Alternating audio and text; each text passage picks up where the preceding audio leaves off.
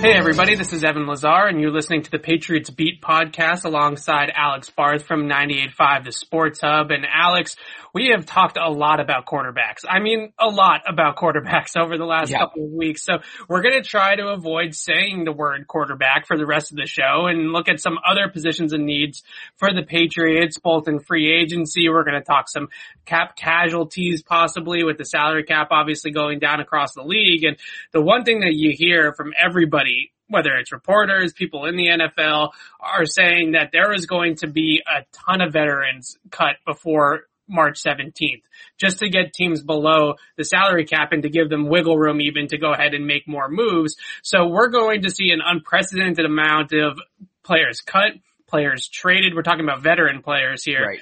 And players on the move before we even get to March 17th. And then on top of that, I think a lot of contract restructures are going to happen before that date. Just a lot of salary cap maneuvers. I know you wrote about this in terms of trade acquisitions, but that's where the league is heading right now. In the certain places like Philadelphia, it's already happening. There's just going to be a ton of veteran guys that are going to be available to next to no cost or maybe cut to add to this free agent market because of the cap situation that the league is facing right now. Right. And you mentioned, the next to no cost thing. I think we know it might be a struggle at times for the Patriots to recruit free agents, especially veteran free agents who may be, going after a ring. They've already gotten paid. They want a chance to win.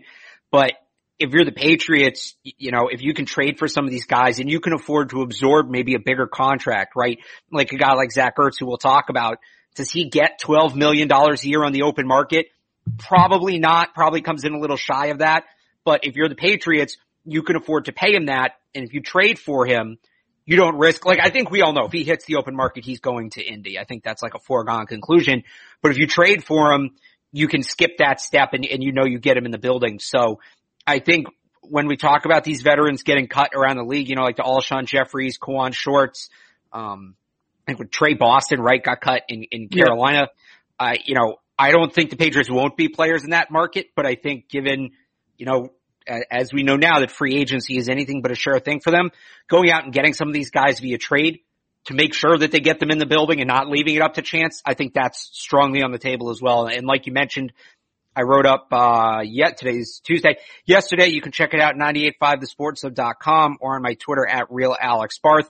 5 potential trades for the Patriots. So 4 of those cap casualties. And I threw a Gilmore suggestion out there as well. And, you could, we'll see what people think about that one. Yeah. I mean, that's the biggest thing for me is that we're talking about attracting free agents all the time and how it might be difficult for the Patriots. And like you said, they can skip that step by throwing Philadelphia a 5th or 6th round pick for Zach Ertz to avoid that free agency altogether, because when they get into a bidding war with another team, or if they get into a situation where Ertz is picking between them and the Colts and his old friend Frank Reich and his old quarterback and Carson Wentz, I mean, where do you guys think he's going to logically go, right? It's obviously not going to be New England. So the Patriots have to make some of these creative moves. And I want to start with Ertz, who is due $8.25 million on his contract. Some people think that that's an overpay for the player given... What? It's a $12 cap hit, isn't it? It's an $8.25 million cap hit for his new team. I don't know why I thought I saw 12. Okay. But for his new team. Okay. Right. So cap hit is just total cash that he's going to earn in 2021. That's how you get the new team's cap hit. There might be some, likely to be earned incentives or not likely to be earned incentives that get tacked on there. But $8.25 million is the base cap number that whichever team acquires him, that's how much they are going to have to count against the cap immediately. A lot of people think that that's an overpay. 2019, Zach Ertz had 90 catches for Philadelphia, right? That would be the Patriots tight end production over the last 2 seasons doesn't even equal that, right? So I think what you're looking at is a player that you hope could revitalize his career here, that could jumpstart his career again and get back to the point where he is a productive player.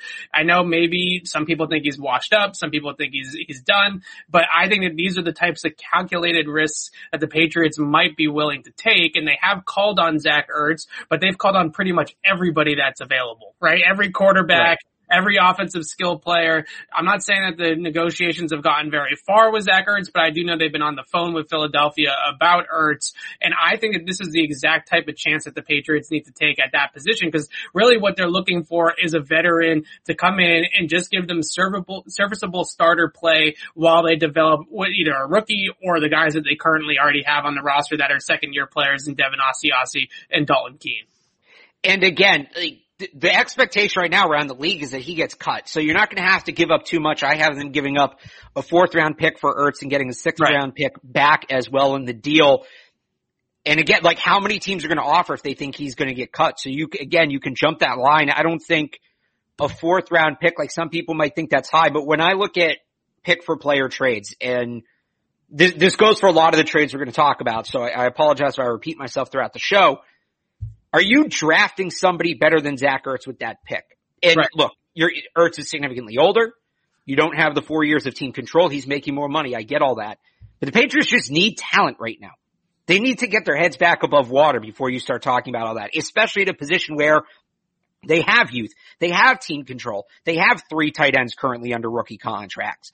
So, do you want to take another swing at a 4th round tight end? Again, Ertz is better than anybody they're going to take in that spot.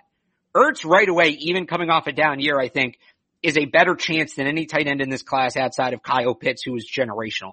So for me, it's a no-brainer, but you can't wait and let him hit free agency. And I guess that's where this aggression talk that, about them being more aggressive than the past, that's what they would have done in the past. They would have waited. They wouldn't trade for him. They let him hit free agency and see what happens. They need a different approach this year. And it sounds like if they're calling on him, at least a little bit, they have a different approach where they're willing to discuss a trade. Yeah, and the biggest thing I would say with Ertz is that back when he was at his best, and again, 2019, 90 catches, over 900 yards, and 6 touchdowns. That's pretty darn good production for a tight end. And when he's at his best, he is one of the best route-running tight ends in the entire NFL. This was a guy that can really get open at the top of the route, and we remember the Super Bowl all too well, how good he was in that game. But beyond that, slant routes, things over the middle, pairing slant routes with out routes, and really getting guys confused based off of their leverage and where they're going to attack him in the passing game.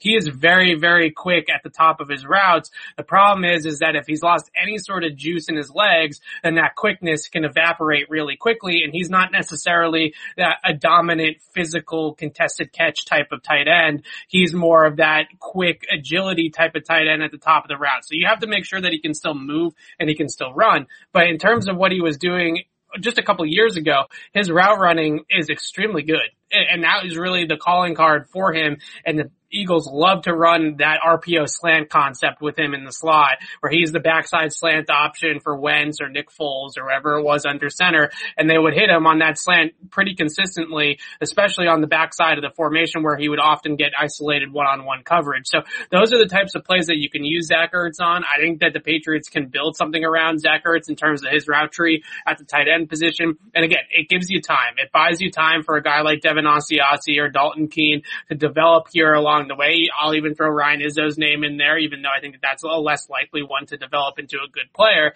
Those 3 guys, it makes it so that the pressure isn't all on their shoulders to carry the load at that tight end position, and it gives them another veteran to kind of get in the mix. The other Eagle player that's already been released as of yesterday is Alshon Jeffrey. Similar scenario to Zach Ertz, where 2020 injury-riddled disaster, right? A bad player in 2020 on tape. But in 2019, again, not too long ago, just 2 years ago, Alshon Jeffrey was a productive NFL starter. So another player that you might be able to get now. He's cut. He can sign with any team at any time. And you might be able to bring him in here, have some name recognition value, and get somebody that can maybe move the needle a little bit for you on the outside. Yeah, I'm not super into Alshon Jeffrey just because. But I wanted to pitch it out there for you. No, you. it's fair. I mean, they need receivers. He's a big name receiver, but he's like a big body contested catch guy. He's N'Keal Harry, essentially. I mean, he's better than N'Keal Harry, but it's that same player mold, and they clearly are struggling right now to figure out how to use those kind of players and how to get those kind of players to be productive in their offense. So, I mean, he's not a guy who's going to sign for the minimum. You're going to have to pay him. Yes. And I just think that, any of the names we've talked about, Corey Davis's, Kenny Galladay's, like those kind of players, I just think are better options at this point. I'd rather spend that money elsewhere than a guy who, you take that prototype of player, you put him in this offense, and the last 2 or 3 years, it's been a mess with those guys. So I don't think that's their guy. I don't think it's a scheme fit. I would pass on Alshon Jeffrey. Yeah, so Alshon Jeffrey, I'd pass on him too, because he's the type of guy that was really predicated at winning at the line of scrimmage. That was everything for him, right? If you can get off the line of scrimmage and get the defender on your back, that's when you unlock those contested catches down the field. That's when you can look back to the quarterback, contort your body, go up and high point the ball. Whenever you get the defender on your back as a big body pass catcher, that's when you win. And if you're at the line of scrimmage, you got to be able to have that quickness, that suddenness, that agility. And with his history lately of foot ankle issues and the things that have kept him off the field, that's where you start to see those types of things go down and really hurt a player like an Alshon Jeffrey, where he's not as quick, he's not as physical, he's not as bursty at the line of scrimmage, and it makes it more difficult to set up those contested catches. Now I want to run through. The veteran tight end market is about to be ridiculous, because there's even more veteran tight ends that are probably going to get cut beyond Zach Ertz, Kyle Rudolph, Cameron Brate. But a really interesting name along those guys, and we can go rapid fire with Rudolph and Brate, is David Njoku from Cleveland, who's somebody I've been trying to see if the Patriots could get their hands on. I know they didn't really seem too interested in trading for the player, but maybe if he gets cut, it's a different story. But let's start with Kyle Rudolph. Rudolph the Red-Nosed Reindeer, Red Zone Reindeer, or whatever they call him in the fantasy world, was pretty good for a while there in Minnesota for sure. Yeah, no, he'd be a good fit. I mean, they just need a veteran tight end. I like Gerald Everett from that group just in terms of upside. He's also a little bit younger. Like, I think if you sign Kyle Rudolph, that's a 1-year deal, and you're hoping that in that 1 year, Devin Asiasi and or Dalton Keene figures it out enough where they're your starting tight end coming out of it. I'm not seeing that from those guys. I'd like to, maybe those guys are tight ends 2 and 3. I'd like to see them bring in a guy like a Gerald Everett, a guy like a Robert Tonyan, who you can give a multi-year deal to, a 3-4 year deal, and have that guy be your tight end moving forward. So, Rudolph, I wouldn't be mad. I think he'd be a good fit, but I'd like to see them, if there's a position that they're going to take a more long-term approach, right? I think receiver is going to be short-term approach. Unfortunately, I think quarterback's going to be short-term approach. I'd like to see them take a long-term approach at the tight end position, and I think they can. Yeah, Rudolph is an interesting player though, because they've liked him in the past. They just haven't really been able to figure out a deal with Minnesota. Well, that's all those guys. I mean, Njoku's the same thing, right? I don't know if they were ever too interested in Njoku, but Brate and Rudolph, I think, are two guys that they've had circled at times as targets in the trade market, certainly. And Cameron Brate's a really interesting one too, because I like Brate. In Tampa Bay, obviously you have O.J. Howard. They're thinking about bringing Gronk back. I would say there's a 95% chance that Brady has anything to say about it, that they bring Gronk back. So Brate's kind of potentially that third guy, right? Because they're going to want to get O.J. Howard some run here at some point. He was injured last year, but once he's healthy, they're going to want to get him on the field as a high draft pick. Cameron Brate is a little bit expensive if it's a trade, but if it's a cut, then that's a totally different equation. He screams Patriots to me just because he has some familiarity with what they did from the Patriots playbook with Brady last year.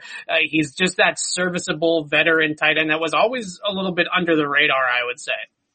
Yeah, no, that's a perfect description. I think he's always been a number 1 tight end that's been playing with somebody better than him. Yeah. So he's always been locked into that number 2 role, but I've been a fan of his for a while. I think he'd be a good fit. I wonder if Belichick would deal with Tampa. I do. Yeah. Cause we all know who the GM really is there. And maybe that's something where he can leverage Brady maybe wanting a former teammate, Julian Edelman, or maybe he just doesn't want to deal with it. Maybe he doesn't want to deal with that organization. Bruce Arians has been taking shots at him left and right, basically since Brady signed there. So I really like Brate. I don't know that Belichick is I think Belichick would look elsewhere first.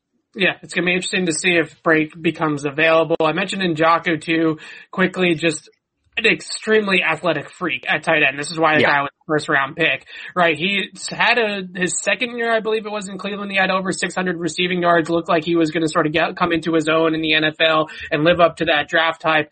Injuries, inconsistencies, drops, all those types of things that sort of led them to a divorce here coming up. He is not your prototypical hand in the dirt, block somebody in line type of tight end that the Patriots usually go for, but he's got some real receiving upside as a kind of move chess piece tight end, a flex tight end joker, whatever you want to call it. Move him around the formation a little bit, get him some matchups out of the slot. He's got size, he's got speed, athleticism. He's sort of the perfect guy, I would say, of all these guys to kind of go with that upside, right? Somebody that's still relatively young, that has the athletic upside to be better than he has been in the NFL.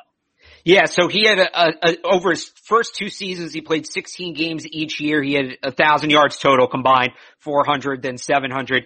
Yeah. Since then, he's played just 17 games over the last 2 with 250. So he's certainly been on the downswing. I believe, I don't know if you want to look his contract up real quick. He's playing under his 5th year option is up, right? Did they sign him to a 5th year option? And this might be his. Did they extend him? I mean, he's been in the league for 4 years. Did they extend him? We'll have to look it up. I can't imagine they picked up his 5th year option. I mean, he hasn't had the production to pick up a top 20 picks. So then he's a pending free agent. Oh no, he does. It looks like they did pick it up. Interesting. Spotrac has him or they gave him a 1-year extension or something. Spotrac has him with a $6 million contract this year. So, that's right in the Patriots wheelhouse. Young guy, former first round pick, has been a disappointment. Right. Last year of his contract. I mean, that's what the Patriots love to do. And like you mentioned, the athleticism, there's crazy upside. His discipline as a blocker would certainly be an issue. And Belichick loves consistency. He's been inconsistent, but what you have to look at, you go into the tape, the Browns offense as a whole has been wildly inconsistent under Baker Mayfield. That's just been their identity. So you go and look at, is his inconsistency tied to the inconsistency of the offense, or is it his own issue? Is it just a David Njoku issue in a bubble, regardless of what the offense is doing?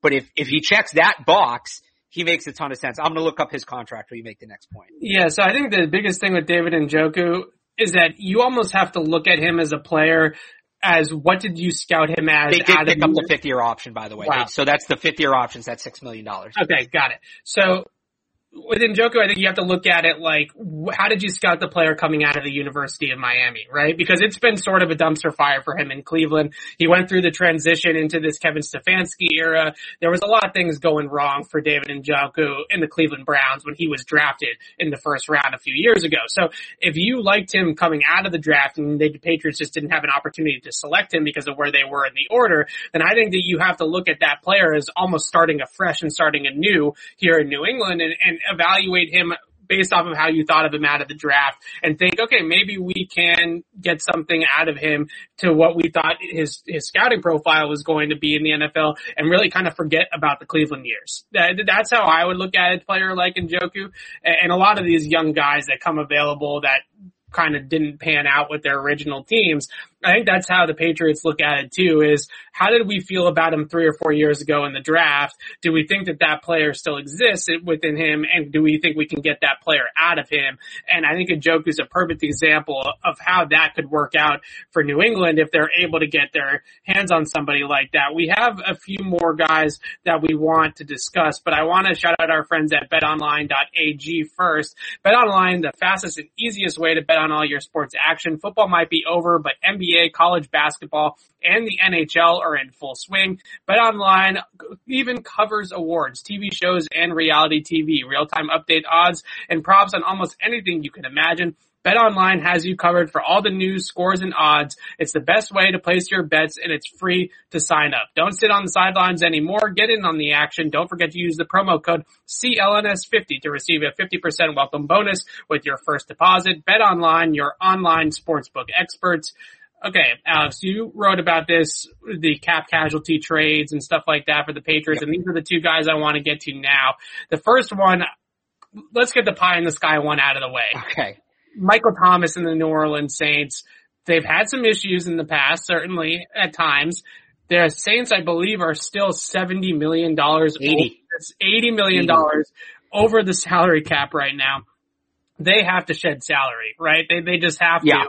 So they don't have any choice but to cut some of these players. Another name I wrote down is actually former Patriot Malcolm Brown, who they paid a lot in free agency. He might be another guy that's going to hit the open market because of a cap casualty type. Michael Thomas. We all know that we would love Michael Thomas in New England. It's a great fit, but is there any chance that he is actually moved by New Orleans? So he's not going to get cut. And I don't think Brown fits under this either. When we talk about cap casualties, Michael Thomas and the next guy we're going to discuss too, they're not going to get cut. They might get traded, but they're not going to get cut. Yeah, the Saints are $80 million under, and unless they want to just blow up the entire roster and just try to win with 3 superstars, they have to basically move Kamara, Lattimore, or Thomas. I think they have to move one of those 3 guys. And let's be honest, Michael Thomas is the weakest link there. He's the odd man out. I don't think anybody would disagree with that. I did flirt with the idea of maybe suggesting J.C. Jackson for Lattimore. And maybe it's like, he's not as good, but he's only going to make about $2 million and there's some cap relief, but this one just felt more realistic. Then Albert Breer goes out and floats it on NBC Sports Boston. Granted, he had the price as a 2nd or 3rd round pick. Well, it's a hefty contract, so there's not a lot of teams that are going to be able to get into the bidding. He's a great player, but there's not a lot of teams that have $20 million in cap space right now to acquire the player. So it's only a short list. I know, but the Saints have some leverage here. Cause they could go out and get, they could look at a player for player swap, maybe for a guy in a rookie deal who's making less money. They could give up a pick, to get a better pick. So I floated, cause I test these things out sometimes, and like I got the group chat I'm in where I'll test my takes. And I put the Michael Thomas one out there, and I got torn apart for suggesting only a first for that. So and some people didn't want him. Some people, they buy into the whole slant boy thing. And there is some truth to that. I was going to talk to you about that. I think the biggest thing that you look at with that, listen, slants are his favorite route. There's no doubt about it, right? He runs a slant. I think it's like 35% of the time. It's by far the route that he runs the most. He runs all routes good, right? He's a good route runner no matter what he's running. But in order to get the best out of Michael Thomas, you do have to have a timing passer like a Drew Brees to get him the football, because he is going to want to work out of the slot. He's going to want to work those timing routes. He's going to want to have some options on his routes, right? He's not the type of guy that you just say, hey, go line up left and run deep and we're going to hit you, right? That's not Michael Thomas. He is somebody that does get his production within the structure of the offense, and the offense needs to be running efficiently, on time, correctly, in order for him to get his absolute kind of best out of him. And that's why he was such a great pairing with Drew Brees before Drew Brees' arm fell off, was because Drew Brees was that quarterback, right? He was that efficient pocket passer. If the Patriots draft Mac Jones and they want to pair him with Michael Thomas, then maybe we have something brewing here.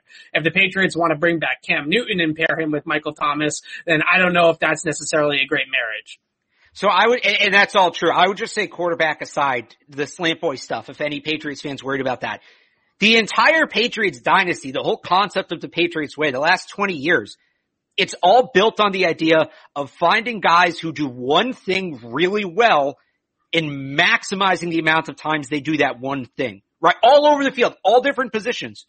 That's the Patriots, like you have your top 5 or 10 players who are just good players, but guys, Patriots fans, and I'm not saying that these guys are on the same level of Michael Thomas, but a guy like Jabal Sheard, a guy like Hakeem Ayers on the defensive side of the ball, Julian Edelman even, Wes Welker, like these kinds of receivers, James White, who's really good at catching the football. James White is not necessarily a complete back, but he's really, really good at one element of the game. And Bill Belichick, more so than any other coach, knows how to maximize players like that. Is Michael Thomas's tool bag a little bit limited compared to a guy you can get in free agency, maybe a Chris Godwin? Yes. Is any team outside of the Saints going to get more out of the Patriots than Michael Thomas? I don't know. Because again, they're so good at finding, when a player can do one thing, at maximizing the potential of that one thing. So and the other thing, we talked about it before, Zach Ertz, right?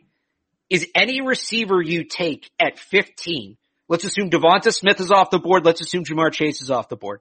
Is any receiver you take at 15 going to be maybe they'll be better than Michael Thomas, but can you definitively say you'd rather have any receiver and take that risk at 15 than just have Michael Thomas at 15? No, Michael Thomas is definitely the best name that we have ever floated out there for the Patriots to get in a receiving trade, I would say. I would take it's one thing, and this isn't realistic because of the cap, but people float Thomas for Gilmore. That's different. You're talking about player to player, but when you have an established NFL player who is a year removed, 2 years removed from leading the league in receptions. Yes. He's better than any draft option. It's just a better chance to take. Definitively. There's no argument there.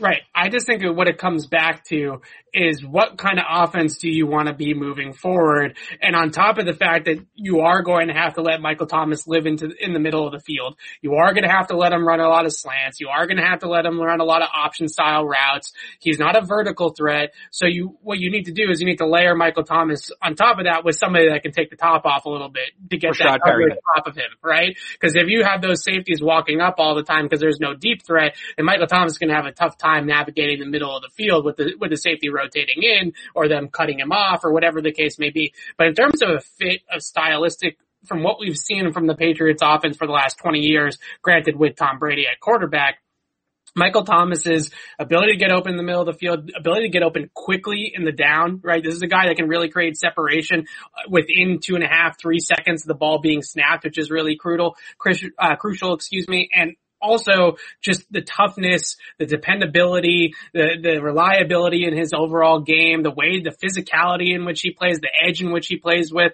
I think all those things is a little Edelman-like, right? Yeah, that he's a little feisty. And I think that he looks back at that draft where he was selected late in the second round, or I think it was like mid-second round or something like that, and he feels disrespected. He feels like he should have gone higher than that, and I think he carries that chip on his shoulder this entire time. So I love the fit. I love the player. I just question what kind of offense are they really going to be and who's going to be playing quarterback, and is that going to actually be a good fit with what Michael Thomas's skill set is? If they're going to run the Patriot offense with Tom Brady just with a new quarterback and it's Jimmy G or it's Mac Jones or someone like that, Marcus Mariota even, then I can talk myself easily into Michael Thomas. Well, isn't that what it is? Because Josh McDaniels is still here. If he didn't change the offense and I know he changed it a little bit, but if there was a monumental change last year, what makes you think there's going to be any kind of change this year?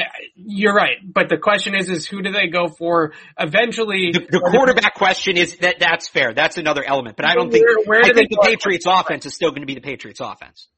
If they go with a guy like a Trey Lance or Justin Fields falls to them or something like that, one of these college quarterbacks that are coming out right now, they don't run that offense anymore in college, right? They're not running that style of offense. Mac Jones in Alabama is the closest thing to it. But right? you've been drooling about how accurate Trey Lance is. He's an accurate deep ball thrower though. You know, he's a guy that you're going to want to throw deep with. The timing and anticipation types of routes, it's just not, because they're so predicated on timing and practicing and repetition. These college offenses don't do that type of stuff anymore, right? 90% of college offenses nowadays take elements of air raid, right? So vertical passing concepts, RPOs, things like that, and then elements of the McVay, Shanahan, West Coast scheme, and they combine them. That's exactly what BYU did with Zach Wilson. That's exactly what, the air raid deep style concepts is what Ohio State ran with Justin Fields. The air raid combo with the Shanahan McVay, it was what Trey Lance ran at North Dakota State. Those are the college offenses nowadays, not we're going to run a bunch of option routes with timing and anticipation and attack leverage all over the field and like the Patriots used to do. So it's going to be questionable whether they're going to be able to run that offense, I think, with a young quarterback, because they just don't run that type of offense. Let's talk about this last one first, and then we're going to get into the defense side of the ball. Michael Gallup, Dallas Cowboys. The Cowboys have already paid Amari Cooper. They've already paid Zeke Elliott. They got to pay Dak Prescott. They have a lot of money coming towards those books in terms of offensive talent. Michael Gallup might be the odd man out, and he's someone that a lot of people have floated around in trade ideas. I think you had a second and the fifth going to Dallas or something like that. Maybe this is where the Patriots could get creative with Stephon Gilmore too, and get something like a Gilmore for Gallup and picks type of trade going or something like that. I really like the idea of trying to go after Gallup though, because Dallas can't possibly pay all of these receiving talents, all of these offensive players all at once. Right. And they have CeeDee Lamb, who was a first round pick. So Gallup kind of turns into the odd man out in that situation. He's going to be cheaper because he's on the last year of his deal. And there's no, maybe if you can get a guarantee that he signs long term, then a first round pick's probably part of the discussion. Then Stephon Gilmore's probably part of the discussion. But in mine, again, 98.5thesportshub.com, I worked under the assumption that it's essentially the Brandon Cooks trade without the option, right? You're going to get a good receiver, but you're only getting him for 1 year. And then you don't know what's happening. So they gave up the last pick in the first round for Brandon Cooks. I also think Cooks at the time is a better player than Gallup is. Look, Gallup is very good. He flirted with 1,000 yards last year. I think he had 1,000 yards actually the year before that. So, I look at it and, okay, it's not a first, it's a second, but there's that inherent value between the first and the second round with the 5th-year option. So you throw a day 3 pick on there, a 5th. I give that up for your Michael Gallup. I really do, because he's going to jumpstart this offense. And we talked last week, right, about as important as that 1A is, and the Patriots need that 1A, the support cast is going to make or break what this offense looks like, right, the second and third wide receiver. I don't know that Gallup is the 1A. I don't think he's quite there. He's a good player. He's an underrated player. I'm surprised he's not getting talked about more. I don't think, like when Brandon Cooks came in, he was a 1. Brandon Cooks was your number 1 outside receiver. I don't see Gallup there. But if you trade for Michael Gallup, who's on, I think he's making less than $1 million this year because it's a rookie contract again. Right. Then you can go out. Then maybe Allen Robinson comes into play. And I've been down on Allen Robinson because if he's $20 million, I'd rather go get 2 $10 million receivers and spread the wealth. It makes you have a multifaceted offense. But if you go out and get Michael Gallup, who's very affordable, if you have, Gallup and if you have Robinson and Gallup and then Jacoby Myers in the slot and then maybe Zach Ertz or Kyle Rudolph or Gerald Everett, like now you have an offense. Here you go. Now we're talking. So Gallup's super affordable. I think he's absolutely obtainable. The contract is the only issue, not in terms of the money, just that it's a 1-year thing. You can try to re-sign him. I'd be all for re-signing him.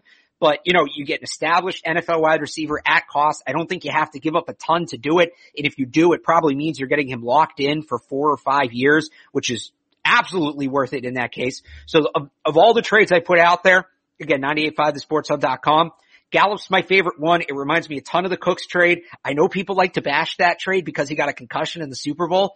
Yeah. That was a really good trade. That trade had and I wrote about this last year for 985 The Sports Hub. And if you tweeted me at Real Alex Barth, if enough people do, I'll put the link out there.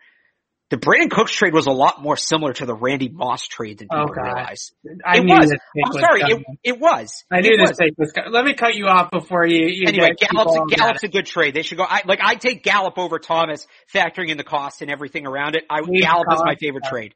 Well, so Gallup is a true boundary receiver, right? He's somebody that you can line up at the X spot and he can win outside the numbers. He's got great control of the sideline, great body control to high point the ball, and he can really create separation. Again, a lot of these guys, and we talk so much about separation, and people are going to see Michael Gallup and you're not going to see a guy that's a burner. He's not Tyreek Hill, right? He's not going to create 10 yards of separation on a deep target or something like that. But the way that he gets open at the line of scrimmage, uses his physicality down the field to win at the catch point, can work the sideline. That's the type of guy that they're missing as well in this offense. On top of a speed demon or a burner, they're also missing that guy. So another name that I would throw out there, you mentioned Allen Robinson. What if you can get a guy like Michael Gallup and a guy like Curtis Samuel in here? Sure. Right, so Curtis Samuel is that Z receiver that plays off the line of scrimmage, that you can motion all around the formation. He has some speed to him as well. He's got good burst. He's actually a running back converted to wide receiver, so he's got ball carrying skills. And then you have that outside one-on-one receiver in Michael Gallup, like you said with Allen Robinson or whichever kind of pairing you want to make, right? Then you're at least going towards something. Then I think you're building an offense, and I wouldn't hesitate one bit to sign Michael Gallup to a contract extension upon that trade. I think that's my hesitance with that is more about, does he want to hit the open market? Like, is he going to get locked down? I think the Patriots would, or whatever team trades for him would. Right. I just don't, like, if I'm him, I'm looking to get paid, and you get paid hitting the open market. You don't get paid signing an extension. Right, and you do worry that the Patriots would want to see it in their offense first before they handed out that extension. If you trade for the player and you immediately offer him $30 million guaranteed, then you'd probably be able to sign the player, right? Longer term. Right. I don't know if the Patriots would be willing to go there yet with Michael Gallup until they saw it within their offense and knew that he was going to be productive. But again, it's that outside receiver that gives them that one-on-one guy that can win outside the numbers, that can win on the boundary, that can play the X. Basically what they were hoping N'Keal Harry was going to be, but I think we can safely say N'Keal Harry is probably not going to be at the NFL level, is that type of player. So maybe Michael Gallup is your N'Keal Harry, and then you eventually get somebody that can play that Z slot role, and you have Jacoby Myers as the third receiver coming in to play the slot in 11 personnel. That's a direction that I can get behind.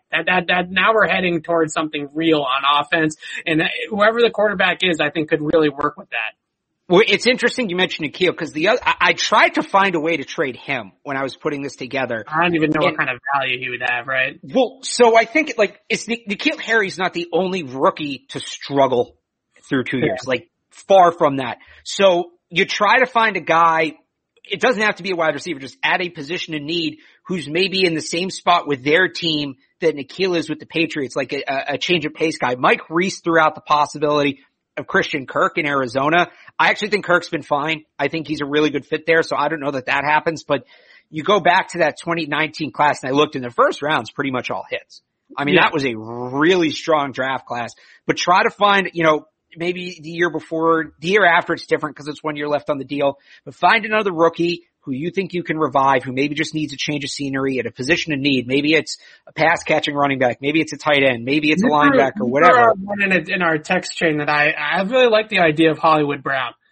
So that's again, like, how much do you have to give up with, like, that, I was really tempted to do that, but I still feel like, I don't know, externally, I think people still think of Hollywood Brown as like good and like a legitimate number one receiver. Maybe. I don't think he is like I don't know that you can swap those two 1-for-1. How much more do you have to give up? Is it N'Keal in a fifth? Yeah, I'm into that. Is it N'Keal in a second? No, I'd rather just draft a receiver in the second round. Right. I don't think it would be that much. The issue with Hollywood Brown is the physicality of the game. He can't get coverage off of him. Right. He also can't catch. Well, that too. But he's really fast, right? We know that. But the issue is that he just feels the coverage, it weighs him down, and that slows him down in the process. And J.C. Jackson in that matchup against Baltimore this past season was able to just ride him up and down the sideline. It doesn't matter how fast you are if you can't get off the coverage, right? But they have a quarterback in Lamar Jackson, and we're not going to get into a whole Lamar Jackson debate here, but they have a quarterback in Lamar Jackson that quite frankly needs big body pass catchers to be effective, right? This is not the type of guy that's going to be able to throw 60 yards on a dime to a 5'9" receiver with dinosaur arms like Hollywood Brown. Right? That's not going to happen. His catch radius is tiny. That was an issue with him coming out as well. His hands are a little bit spotty. Those are the types of things that inaccurate quarterbacks usually struggle with. And the idea with drafting Hollywood Brown was that he was going to create so much separation down the field that Lamar Jackson just could arm punt it down there and be able to get him the football. But since that hasn't happened, I think that that's a player that doesn't fit with Lamar Jackson's optimal skill set, whereas with N'Keal Harry, that is a guy that has a 6'3" receiver's catch radius and somebody that Lamar Jackson could just throw the ball in the general area of N'Keal Harry, and maybe N'Keal Harry can still make the catch. Whereas with Hollywood Brown, that's not going to be the case. So the Patriots get their speedster, granted one that has shortcomings, right? Has limitations, but the Patriots get somebody that can run, and the Ravens get somebody that can go up and win a contested catch for Lamar Jackson, who is not the most accurate passer in the league. So I see that marriage actually working. You think that could work 1-for-1? Like, I thought that I was maybe selling it short 1-for-1. I didn't know that the Ravens would realistically Hollywood do Brown that. certainly had better production in the NFL than N'Keal Harry. Right? I would say the other thing too in terms of the Patriots is he is Antonio Brown's cousin. Oh, and that's true. That's not nothing. That's not nothing in this podcast. It's close to nothing, but it's not nothing. I think that the N'Keal Harry for Hollywood Brown swap would definitely, the Patriots have to give up something for Hollywood Brown, certainly. But so that's what I'm asking. How loaded the receiver class is too, I don't know how much you actually have to give up, because Hollywood Brown in this wide receiver class is what? Wide receiver 7, wide receiver 8? So that's what I'm asking you. What's the add-on? Like, cause that's where I'm drawing my line. Right. In this. Right. Yeah. That's the tough part. I would say probably a 4th, maybe a 5th if you can get lucky. Do that. Right. Probably do that. I just think that skill set wise, N'Keal Harry fits better on Baltimore and Hollywood Brown fits better in New England. Right. Just in terms of their pure skill sets. Let's move over to the defense side of the ball. Let's do it. Defense week. Here we go. Half an hour into defense week. We're getting to defense again. So we're going to do at least a solid 20 minutes on the defense. We talked about some free agent targets. We talked about corners in the first round last week. So we're going to stay to the front 7. And my biggest question looking at the available front 7 players for Bill Belichick, it's a loaded free agency class in terms of front 7 talent. And it's not a very good draft in terms of front 7 talent on the line of scrimmage. They're good linebacker prospects, not a whole lot of good D-line prospects. My question is Bill Belichick going to buck his trend and pay for pass rush? Is he going to go out and sign somebody that he should have drafted in Yannick Ngakoue and make up for that mistake and sign Yannick Ngakoue to a $17-18 million deal? Would he be willing to sign Hassan Reddick or Shelby Harris or Matthew Judon to a nice contract for a pass rusher? That's not typically Bill Belichick's MO, but those 3 players I just mentioned off the top right there, or 4 players, are guys that definitely fit what they do and could really come in here and help and add some pass rush talent to the Patriots. Yeah, you actually cut out there, so I apologize if I'm doubling up on this name. I wonder if instead of giving out like big, hefty contracts on the defensive side of the football, if he's going to look for some veterans where he can pay, but it's short term. And the guy I look at there, and he has some legal stuff to sort out first, but if that all clears, is Von Miller. Yeah. And I wonder if he gives Von Miller like a 1 or 2 year deal, maybe Darrelle Revis is it, and just here's a stopgap, and then you can, develop Josh Uche, you can develop Anthony Jennings, you figure out what you're doing with Chase Winovich. They're probably going to draft a pass rusher this year, you develop that guy, but in the meantime, you have Von Miller. Right. As a weapon, and he's doing that. So instead of giving, Ngakoue, you're probably looking at a 4 to 5 year commitment. Matthew Judon, you're probably looking at a 4 to 5 year commitment. I don't know that that's the case with Von Miller. So I wonder if, I think he'd be willing to give up the money, but I wonder if he's more comfortable giving up the money short term. I guess J.J. Watt fits in this category, but I don't think he's realistically coming here.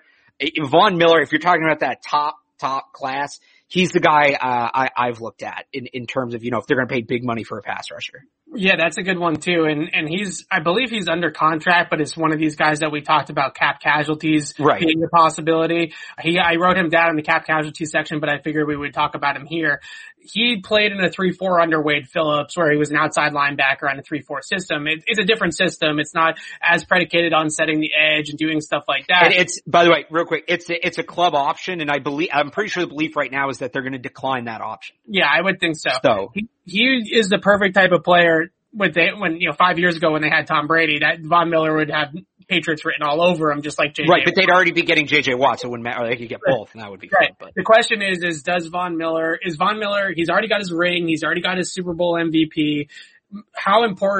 What's important to him at this stage, right? Is ring chasing important to him? Is repairing his image a little bit important to him? What's the thing that's most important to Von Miller? Because in terms of pass rush fit, in terms of player fit, definitely a guy that could come in here and would be plug and play day one. Von Miller is our starting, right outside linebacker, and that's that, right? That's the way that you can look at that move. The question I have is he really interested in coming to a place like New England where maybe they won't be competing for a Super Bowl next year, but maybe he can reset his value in a defense that desperately needs somebody to come in here and make a big impact. And whether it's in New England because they start building something or it's elsewhere in 2022, maybe he can kind of reset his market and go out and get another big contract before he hangs it up. Perfect player fit. Again, not exactly the same system under Wade Phillips as Bill Belichick. Wade, a lot more aggressive with his team up front, but definitely still a 3-4 outside linebacker prototype. That's the prototype for a 3-4 outside linebacker over the years has been Von Miller. The other name that I wanted to talk about was Shelby Harris from Denver, who absolutely destroyed that game the Patriots played earlier last season between the Broncos and the Pats, and the Broncos beat them here. Shelby Harris is a lot like Jabal Sheard, but better. Can move him around the formation, move him around the line of scrimmage. He can rush inside. He can rush outside. He's your disruptor. He's not necessarily a guy that adds up sack totals and racks up tackles for loss, but he's just always in the backfield, always around the football, always difficult to block. Just a perfect kind of Patriot guy who doesn't necessarily have the name recognition or the top billing to maybe land a $15 million deal in free agency. Maybe you get him for 9, 10, 11, somewhere in that range. Again, maybe on a short-term deal as somebody that wants to reset his value. Shelby Harris, and correct me if I'm wrong here, Shelby Harris reminds me a lot of Lawrence Guy before Lawrence Guy was a Patriot. Yeah, he's a little bit more pass rushy than Lawrence Guy was, a little bit quicker off the ball, but that sort of guy, that unsung hero type of player. Maybe he's a little bit more advanced, but like when Lawrence Guy got here, right, he was a run stopper who was learning to pass rush, and the Patriots kind of rounded out his game.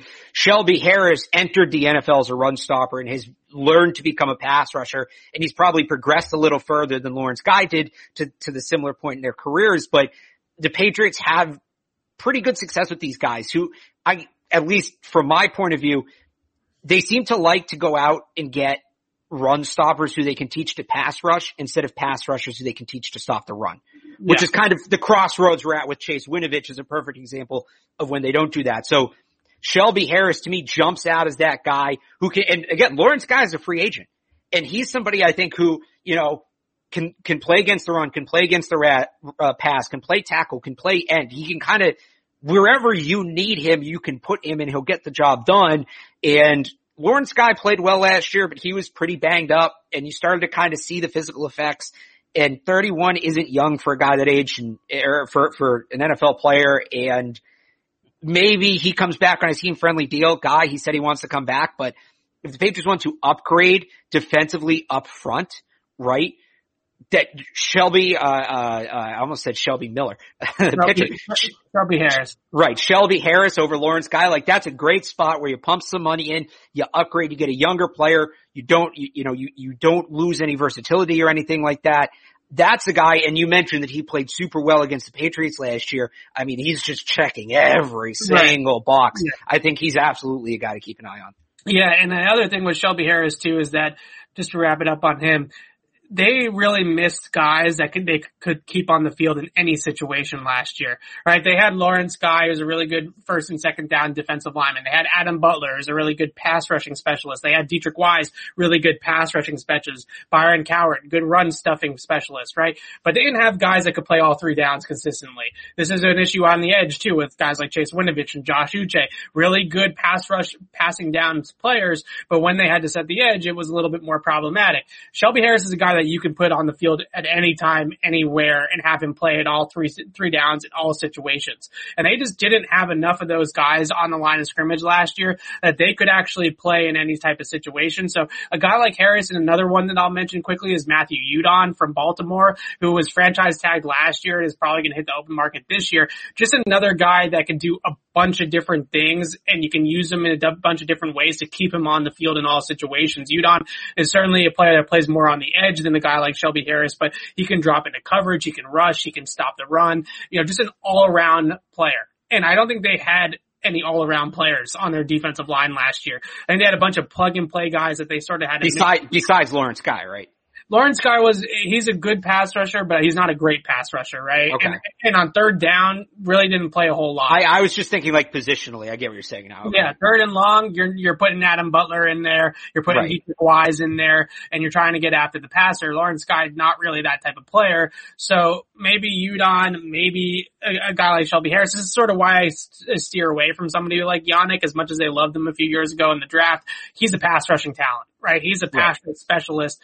I think what they need to do, and opposing offenses really started to catch on to this with the Patriots defense last year, is that when they had guys like Lawrence Guy and Byron Cowart in the game, they knew that they could have all day to throw. Right? They knew that they didn't have anybody up front that was a really dynamic pass rusher. Similarly, when they put their defensive lines with Adam Butler and Deatrich Wise, they knew that they could be run on. And teams adapted to that personnel and game plan for that personnel. So they need to get players that are scheme versatile, game plan versatile, where teams can't just say, oh, Adam Butler's on the field, Deatrich Wise is on the field, we're going to run it right at him, right? Lawrence Guy's now on the field, we're going to drop back and pass. They have to be more dynamic than that. Off-ball linebacker, another really interesting class. Will Bill Belichick pay for it? That's a different question. But guys like Lavonte David, Matt Milano, certainly, another guy that Albert Breer threw out there for the Patriots as stealing from the Bills, because who doesn't love to steal from the Bills?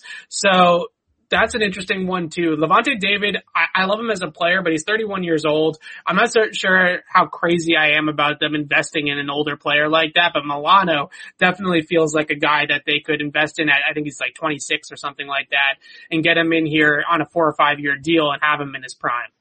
Well, how about, he's not a traditional off-the-ball linebacker, but Bud Dupree, who kind of played all over the Steelers defense. Yeah. You're talking, and he's young. He's coming off his rookie deal, I believe, right? He's going to be like 25, 20, he's 28. He's mostly a pure edge rusher, but he can definitely rush inside or outside, like how they kind of use Dante Hightower in the pass rush, where you can stand him up over the guard or over the center, or you can put him out on the edge. And that's what I'm looking at. Like, I think, they have some promise in terms of run stopping linebackers when you talk about Juwan Bentley, Terez Hall, guys like that. But It's preparing for Donta Hightower's exit. Yeah. I think is crucial because like with Hightower, right? He replaced Mayo and they got Hightower in before Mayo left. And it sounds like Hightower is going to come back, but he's got 1 year on his deal. He's 32 years old. He's had a ton of injuries.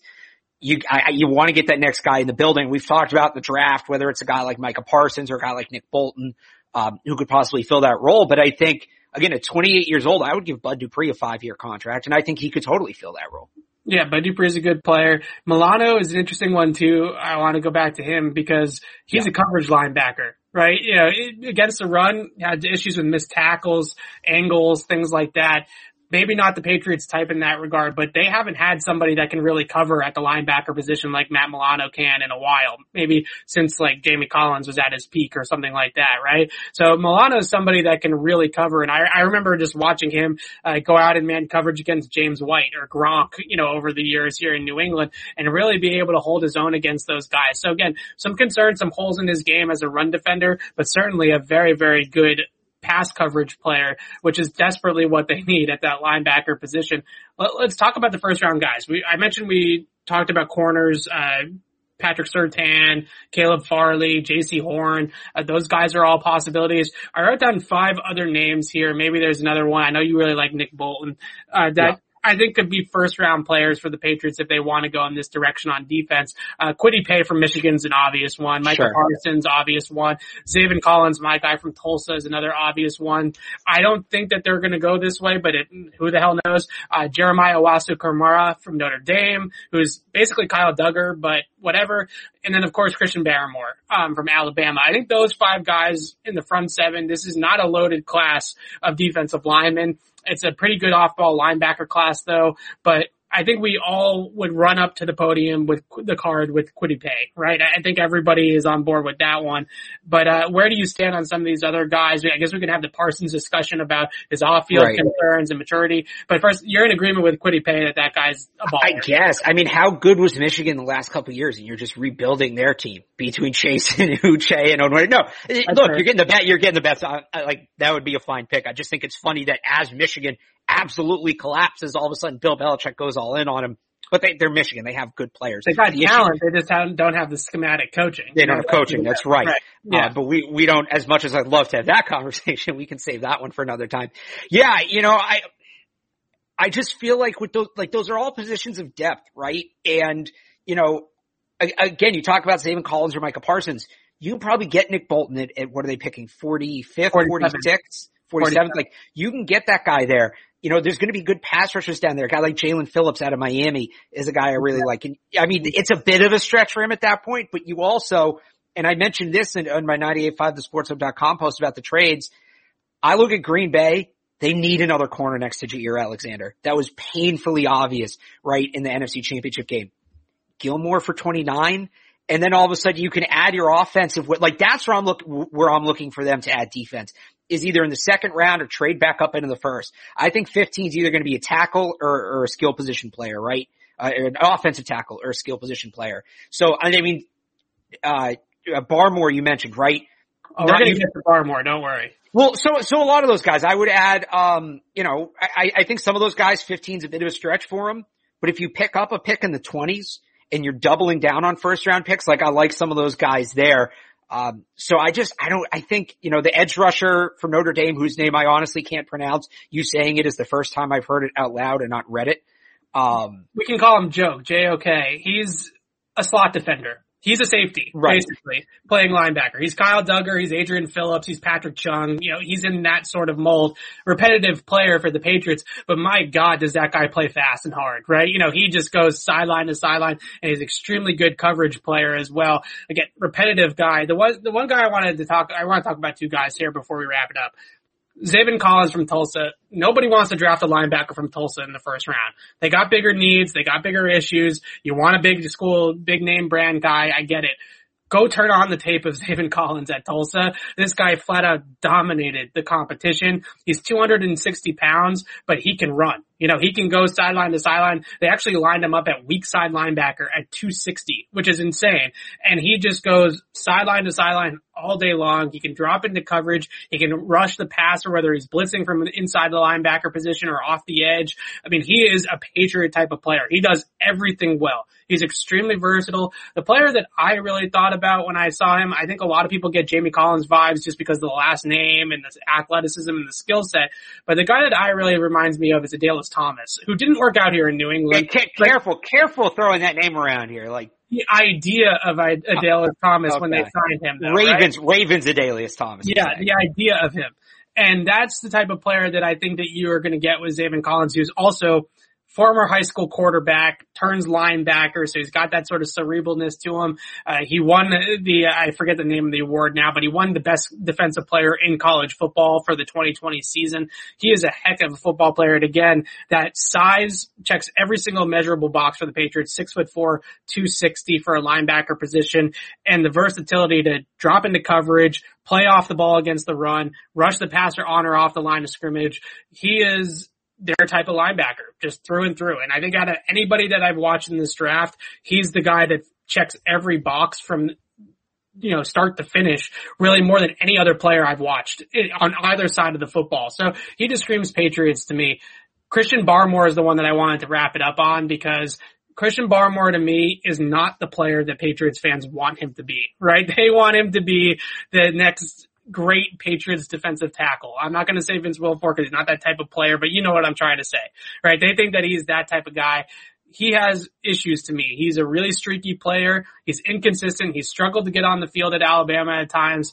He's got flashes of excellent pass rushing skill, right? Just a great off the ball type of guy. Some really heavy hands, great arm over move, but he's got concerns with pad level. He's got concerns with consistency. He's not somebody that's going to hold up in a gap and stop the run that way. He has to fly vertically off the ball. He has to get up the field. It's not a system fit. Basically, drafting Christian Barmore in the first round to me is like drafting Adam Butler in the first round. That's the type of player that you're getting with him. And I have a lot of reservations with taking him as early as the first round. Maybe if your scenario comes up where they trade for another first round pick, we can talk about it. But Barmore, to me, is getting a lot of hype to the Patriots because he went to Alabama and he showed out in the national championship game and in the conference title game as well. I just don't think that he's a great player for New England. So I was going to agree with you. The reason I brought it up is if you get that second first round pick and he falls a little bit, I think he's a good guy to invest in. But at the same time, you mentioned the next Vince Wilfork, right? I look at a guy like Marvin Wilson from Florida State. They're going to draft him too early, aren't they? Here's like my very brief take on Marvin Wilson. Yeah. He can play tackle. He can play end. Wilfork. Yep. He's incredibly quick. I mean, he's chasing down running backs on screenplays. Check.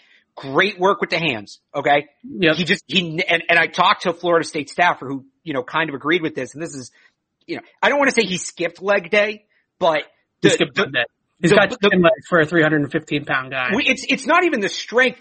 The technique isn't there either. Like waist up, he's a top 15 pick. Waist down, he's still got a lot of work to do. But the thing is, even if he never progresses, you're still getting a guy who can be Adam Butler. And, is it better to draft him with the second round pick than pay Adam Butler $10 million? And the flip side is, the upside is Vince Wilfork-ish, where you have this guy who's just massive, but nimble. And that could be a ton of fun. So, I do like Barmore. I get the hype, but every time I try to talk myself into it, it's like, yeah, but you can get Marvin Wilson 20 picks later. Better upside. So, I'm torn. So you agree to Marvin Wilson has got to be ACC defensive tackle from the state of Florida. Got to be their guy, right? It's very, very high on the list. And the one thing I said about him when I did his thread on my Twitter was that he's a plug and play player for New England, right? He can play as a rookie day one, and I'm confident that they'll find a spot for him. You mentioned the lower half and the ability to leverage blockers and get underneath tackles and get underneath guards and be able to push those guys back was a big problem for him in college. And he was a 5-star recruit out of high school. I think he was a top 10 recruit out of high school. Big time guy. And they love that stuff too, the big time recruits. Got offered by every school in the country, Alabama, Notre Dame, Florida State, go right on down the line, right? And he picked Florida State and it didn't live up to it. He didn't live up to it to a lot of different reasons that those guys, sometimes those 5 stars don't live up to the hype, but he didn't live up to it. And the Patriots, I think, are going to look at that player and say, he was used incorrectly or some things went wrong for him at Florida State on or off the field. The coaching staff was in flux down there. It was kind of a mess of a program while he was there.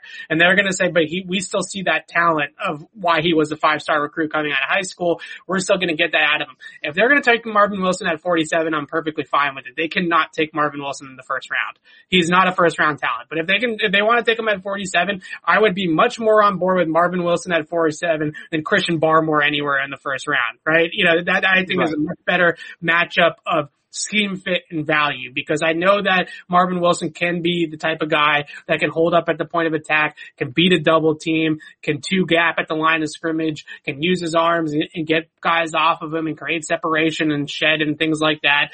He just needs to hit leg day. He's going to have to hit those hills hard because it's kind of weird looking at his body. You know, his body is very, very top heavy. And well, I don't know so much. I mean, yes, he could have more strength with the legs. It's the technique too. I think if he got the technique down, it would help make up for that. He's got to be able to get lower, and he's got to be able to leverage those blocks and get to his pads down a little bit more, because what he likes to do now, because he's so big and he's so powerful and so physically dominant against some of these college guys, is that he'll stand straight up and just lock out his arms, and then he uses that to look over the blockers to see where the ball carrier is. You can't do that at the NFL level. Right? If you put your hat up like that at the NFL level, you're going to get pushed 10 yards off the ball by whoever is blocking you. In college, you can get away with it if you're that big and that strong. You can kind of get away with it. Once you get to the pros, those guys are going to push you around if you play that high.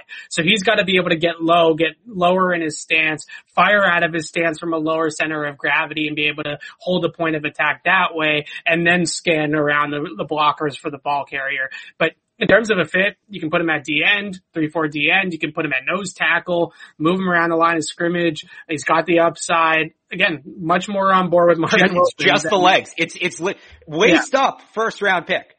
Waist down, I don't know what, 5th, 6th round pick? Yeah, it's crazy. Tyler Shelvin from LSU is another one who's just that gap plugging, block eating nose tackle who I think can really fit the Patriots as well. Those types of guys are all sort of day 2 conversation type of players, but this is one of those drafts where I think the defensive line, the value on the defensive line is on day 2. Because there isn't an Ndamukong Suh in this draft. There isn't a stud defensive lineman in this draft. So most likely, most of the value is going to be on day 2 at that position. And a lot of these guys are going to fall down the board. So just don't overdraft anybody. Right? That's really the biggest lesson that the Patriots need to take into this draft, into the defensive line position. It's a need. It's certainly a role I'd like to see them fill. Just don't overdraft anybody. Yeah, no, I would agree. And I mean, that's ultimately what they're going to do. But again, that's why I like with some of the names you mentioned, unless like J.C. Horn falls, maybe Parsons, but again, there's other red flags there. It's an offensive heavy draft. 15, it's and I'm not saying that doesn't mean they can't take a defensive player, but I don't see that defensive player there at 15 pending somebody significantly falling. It's why I love the idea of trading back up into the first round, or maybe even early in the second, pick up 2 second-round picks, get a pick in the 30s, and then you have a 30 and 47, and use both those picks on defense maybe, or something like that. The quarterback issue aside, even if they didn't need a quarterback, picking at 15 in this draft, it's an offensively friendly draft. You want to be using that pick on an offensive player. Yeah, it definitely is. There's going to be, I would say, 65 to 70% of the first round is going to be offense. You're going to have 5 quartires. You have 5 or 6 tackles. Right. I mean, defensively, what? In terms of a lock, you have 3 corners, like 3 or 4 edge rushers. Micah Parsons, Zaven. Probably. Is Zaven even like a first round lock? Like, I don't know. I don't know how you watch the tape and not see a first round lock. But Tulsa, because I see the uniform. Tulsa. Well, you know what? Scouting the uniform, you can't do that. So I like, guess because teams don't do that. I'm just saying. I guess you don't think there's going to be teams that look at Tulsa and say second round? Maybe, but I mean, he's easily one of the 30 best players in the draft, 32 best players in the draft. I mean, most boards that I look at have him as a top 25, top 20 guy. So it's possible. It's possible that they don't want like the level of competition. That's true. But I mentioned the 5 guys that I mentioned. Those guys are all going first round. The 3 corners, that's 8 right there. Maybe there is a couple guys that sneak in. I think you're talking about 10 guys realistically on the defensive side of the ball, 11 guys that go in the first round. I think the rest of it's going to be offense. So it's going to be an offensive heavy draft. The Patriots, of course, will take a defensive player in the first round because everybody else is going offense. But we finally made it through a podcast, I think, almost fully without mentioning anything about the quarterback. And, I mean, when we did, it was in the context of the rest of the discussion, which is fine. Right. It's football. You can't not talk about the quarterback. So no deep dives into Cam Newton coming back or Mac Jones or anything like that. We're going to have plenty more time to talk about those things. So on Thursday, you can join us on the live Q&A. Ask us about quarterbacks if you want, but try to bring some other questions too, because we get so many quarterback questions. We want to change up the conversation just a little bit, but live Q&A on Thursday, back on the pod on Tuesday. We're going to keep that forum going throughout the entire off season. So make sure to check it all out on our YouTube channel at Patriots Press Pass. You can also subscribe to the podcast feed, whether it's Spotify, Apple Podcasts, wherever you want to get your podcast. Patriots Beat is on all of those places. Follow Alex, Real Alex Barth on Twitter, me, Easy Lazar, and we will be back on Thursday for the Q&A, Tuesday on the pod. Thanks for listening, everybody.